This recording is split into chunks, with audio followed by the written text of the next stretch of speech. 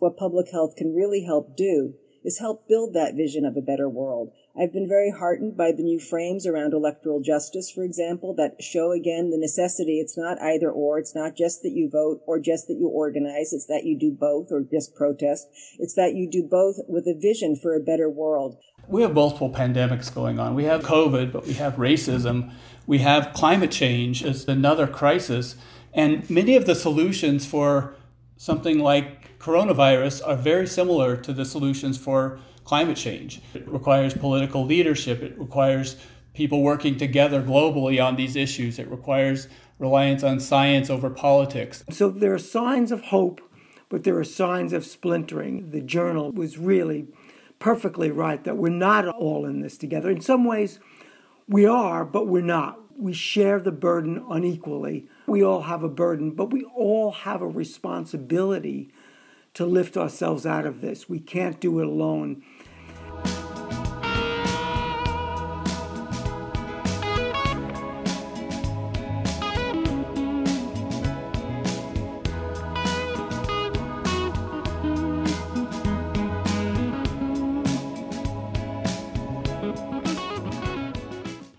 Hello and welcome to the November 2020 podcast of the American Journal of Public Health. Why is there a need to reinvent public health, and what should be the essential traits of a reinvented public health system? These are the questions I discuss in this podcast with the authors of the November issue of AJPH. Professor Nancy Krieger wrote that we had enough with the current public health. Professor Ross Brownson, with 3 colleagues, described the path forward for public health priorities now and 5 years ahead. And Professor Larry Gostin warns that global governance in the public health world is being reinvented at a time when the U.S. is severing its ties to World Health Organization and the United Nations. Hello, everybody. Introduce yourself so that the listeners know by your voice who you are and can recognize you during the podcast. Nancy. My name is Nancy Krieger. I'm a professor of social epidemiology at the Harvard T.H. Chan School of Public Health. I'm also American Cancer Society clinical research professor, and I am also the chair of the Spirit of 1848 caucus of the American Public Health Association, which is concerned with issues of social justice and public health. Thank you, Nancy. Ross? Yes, hi, I'm Ross Brownson, and I am the Lipstein Distinguished Professor at Washington University in St. Louis. Thank you. Larry?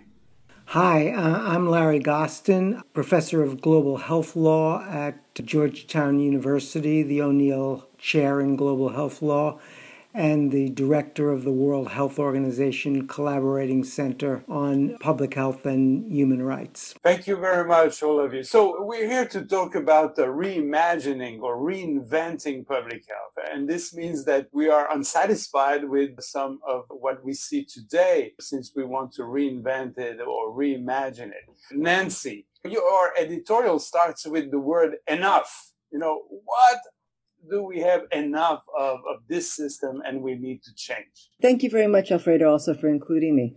And the enough in my article actually referred to what the title really says, which is COVID-19, structural racism, police brutality, climate change, and the time for health justice, democratic governance, and an equitable, sustainable future.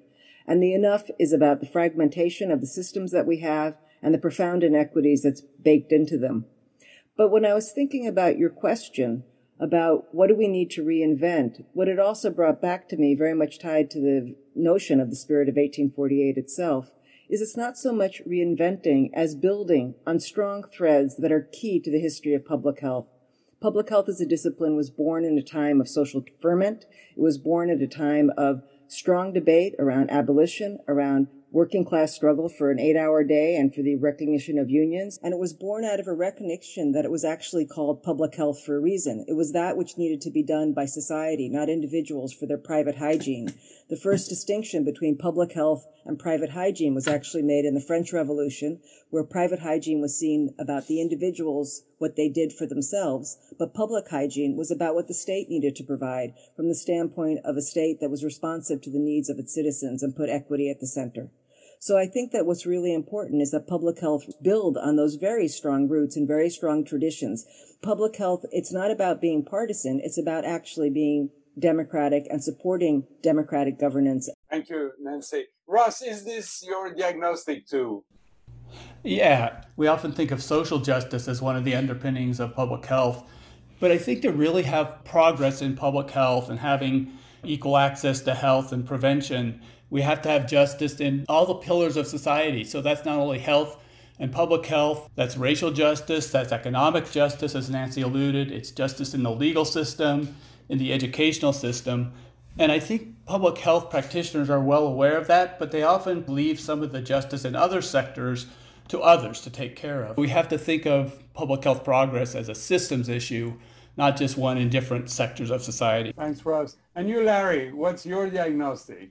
I often think that I believe in something called public or global health with justice, because you can have public health or global health, and that is ever increasing health outcomes so that people live longer, less child and maternal deaths, treatment of people with HIV, AIDS, malaria, and the like. We have made enormous progress on longevity and so many other indicators of a good life, including vast reductions in absolute poverty. The problem is that we don't have justice. That is, we don't have the equitable distribution of the goods of health. And Martin Luther King said, I thought beautifully, that all inequity is unjust, but the greatest injustice is health injustice. And COVID-19 has really brought that to the fore. Thank you. I think there's a consensus here that the main aspect that we are unsatisfied with the current system is its injustice. And probably this is one of the most striking impact of COVID-19. It's how it has hit us very differently across different communities in this country and elsewhere. And we wrote it, first page of AJPH. We are not in this all together, just to counter all this idea that we were just as equal in front of the pandemic. Besides all the misassessments and wrong policies that have been accepted, the injustice was probably the dominant aspect.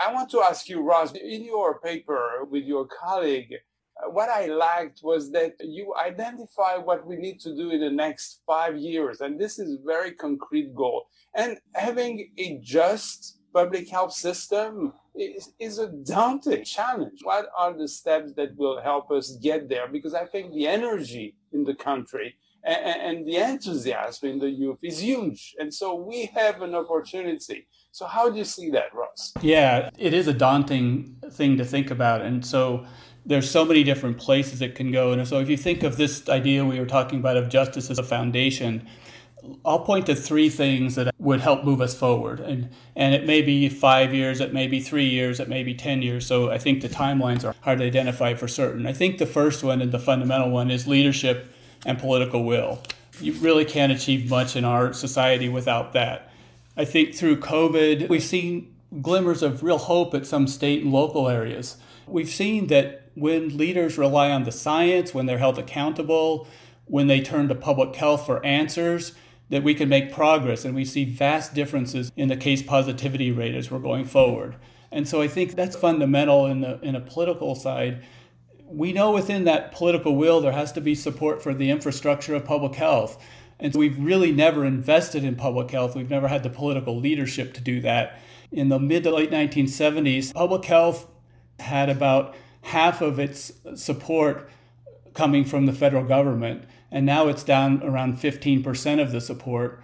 During the economic meltdown in from 2008 to 2009, since then we've lost about 50,000 public health jobs. And we need to build that up. We need to work on that. The second bucket, we need to modernize our core functions. Our core functions are assessment, policy development, and assurance.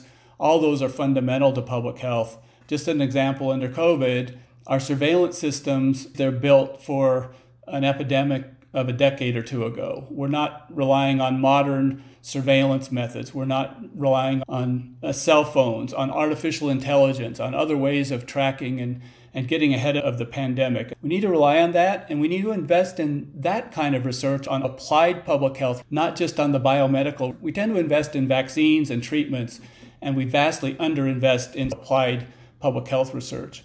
The third bucket, if you will, would be something around the skills for public health. You know, one of the hallmarks of this pandemic has been misinformation and miscommunication. The false information in social media travels 3 to 5 times more quickly than accurate information. And we're doing a pretty poor job at countering all of the false and misinformation. And so we've got to teach new skills about how to do that. We need to learn about how to counter this, especially on social media. We need to learn new policy skills. We segment audiences all the time for public health campaigns, but we don't segment policymakers on how to get our message across. Just as an example, research shows that if you want a message to resonate with a more liberal legislator, you can rely on social determinants arguments. If you want to resonate more with a more conservative legislator, you want to resonate with cost and the cost of disease and the value and the return on investment for prevention. So I think those are a few things that would help move us forward and at least get a start on that new vision for public health. This is Nancy. I'd like to chime in on the parts about public health infrastructure, which I really support the building of that. But I do want to flag in the case of COVID that we have 2 other issues going on. One is actually data suppression. It's not about we don't have enough data. It's that we're also not getting the data we need. For example, it has been stunning to see the manipulation and distortions of data on race ethnicity and the complete lack of data on socioeconomic position that could easily be connected to because they're part of the death certificate that are not being made available. So why the data are not there is problematic, and equally problematic is how the racial ethnic data are being portrayed. What public health can really help do is help build that vision of a better world. I've been very heartened by the new frames around electoral justice, for example, that show again the necessity. It's not either or. It's not just that you vote or just that you organize. It's that you do both or just protest. It's that you do both with a vision for a better world. The Green New Deal paints that in a certain way that brings out many visions of public health about what it means to have a thriving economy that is green, that is equitable, that creates jobs, that creates possibilities for abating and getting rid of the environmental injustice and the climate injustice that we have. The issue of data is really crucial since without the data, we don't know where we are. And actually, we don't know where we are in the evolution of this pandemic. Is this also your perception, Larry? It is. But in terms of reimagining public health in the United States, we're going backwards. We're not going forward.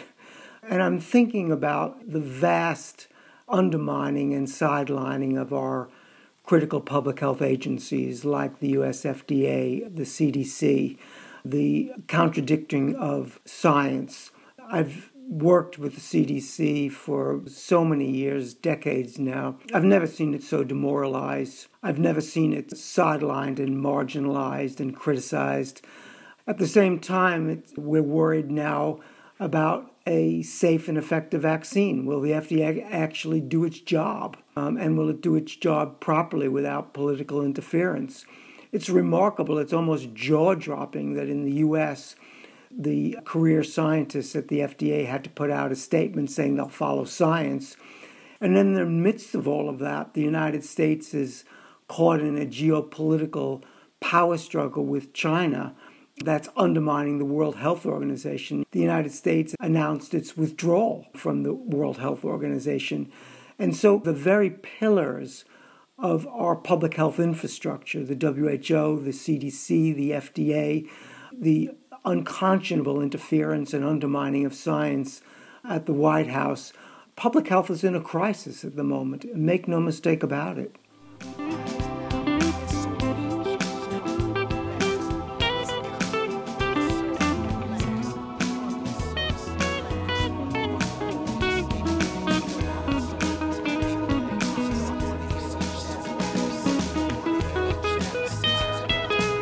Your intervention, Larry, brings me to another key aspect because this is a pandemic. So it's not something that every country deals with separately. It's a global issue. And so there's an issue of global governance. So where are we in terms of global governance? I think America is very, very quickly losing its influence around the world and our ability to lead on questions of public and global health. And I thought that our announcement of withdrawal from WHO would be a bridge too far and we would never come back from it. But there are signs of hope too, Alfredo. COVAX would be one, which is a WHO Gavi Alliance coalition that's really trying to bring together the world so that there's equitable distribution of COVID-19 vaccine, which is going to be enormous because most of them are 2-dose requirements. You need deep cold storage, syringes, public health infrastructure around the world. So you might need 12 or 14 billion doses. And so we need to figure out a way to get all those to the poor people in the world, the rural people in the world, both in rich countries, the poor in the rich countries, and the poor of the poor in lower income countries. And COVAX has done that. Notably, China, Russia, and the United States have not been part of COVAX. So there are signs of hope, but there are signs of splintering. The journal was really perfectly right that we're not all in this together. In some ways, we are, but we're not. We share the burden unequally. We all have a burden, but we all have a responsibility to lift ourselves out of this. We can't do it alone. If you look at the 5 countries that have performed worse in the world with COVID-19, all five have strongmen populist leaders. Absolutely. So what do you think, Ross, Nancy? Please chime in about how can we do without a global governance? I think about when you build a house, it can take you weeks, months, sometimes even years, and to tear a house down, it takes a few hours. And we do have many of our institutional pillars on the global stage torn down right now.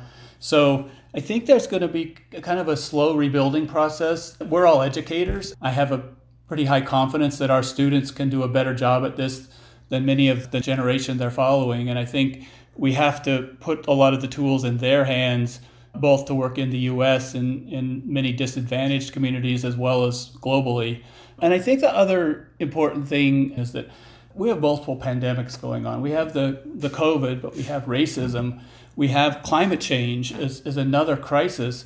And many of the solutions for something like coronavirus are very similar to the solutions for climate change. It requires political leadership. It requires people working together globally on these issues. It requires reliance on science over politics. We have to find the sweet spot for countries, places in the world that will counter this sort of ultranationalism and I think slowly rebuild all the pillars that will support better public health going forward. It's really important to understand it's not either local or global. We live all levels simultaneously. I am simultaneously someone who is here in Massachusetts, respecting the fact that I'm on land that is indigenous and respectful of indigenous wisdoms. But I'm also at the same time a member of a country. I'm also at the same time a member of the world. And the way the pandemic works, just as with climate change, but on different timescales, is that it involves local as up to global action. Both are necessary. Pandemic is a global affair, but community spread is a local matter that has to be dealt with by people in local communities, but with federal support or government support, depending how that's framed, with the resources to be able to deal with it and the backup for the policies.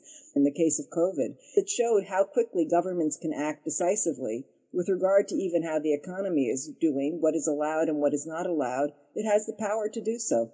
So seeing the power of that governments can act and can act for the public good in ways that protect health and also enable economies to then recoup is really something that COVID has shown. And I think that needs to be understood at all levels, from local to global, and what their interconnections are, and not one or the other. Thank you. I would like you to have a short reaction to what I think is the summary of this session, is that our current system has a problem of injustice, and it's built on this injustice basis and foundation and cannot be solid. Our priority and all the domains that you've been discussing is to refound public health, to create foundations that are just and build a solid system over it. Can you just quickly tell me if you agree or disagree? Agree. Yes, I agree too. Where we get into trouble is when we think about ourselves and our selfishness. A selfishness as individuals or a selfishness as a country. We need to ask, what obligations and responsibilities do I have to my, as Nancy said, my community, my nation, my world, to my neighbor, to make sure that we're all doing well. COVID has really brought that out to me, and we need to, recapture the imagination of the common public good. And that's the bottom line for me. I agree with that. And I would just add, thinking globally, locally, all the way across that continuum, and also thinking about the world we're leaving for our children, the generations that come. There's urgency in a lot of the issues we talked about today, and we need to get busy on these now if they're going to have a fair and just world for the next generations.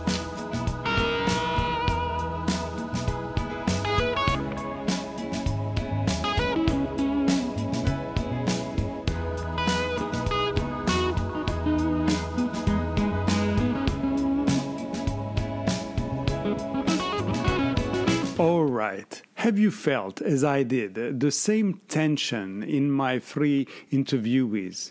On the one hand, the excitement of perceiving the opportunities for public health that the COVID-19 crisis has revealed. And on the other hand, the awareness of facing challenges of historical dimension. The roots of the public health we know go back 2 centuries. The system was built on inequitable foundations, and despite decades of reforms for improvement, public health remains today fragile because its benefits are not shared equally by all. Public health is still not the common good that it ought to be. The COVID-19 pandemic has thrived on the lack of social, economic, health, and environmental equity in our country.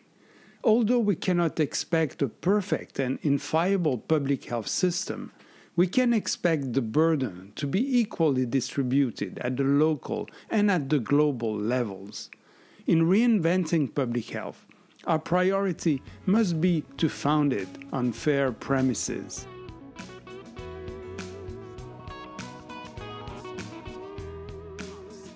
I'm grateful to all the members of the panel for their time and willingness to share their ideas. I also thank Emily D'Agostino and Michael Costanza for comments and edits on an earlier version of the podcast.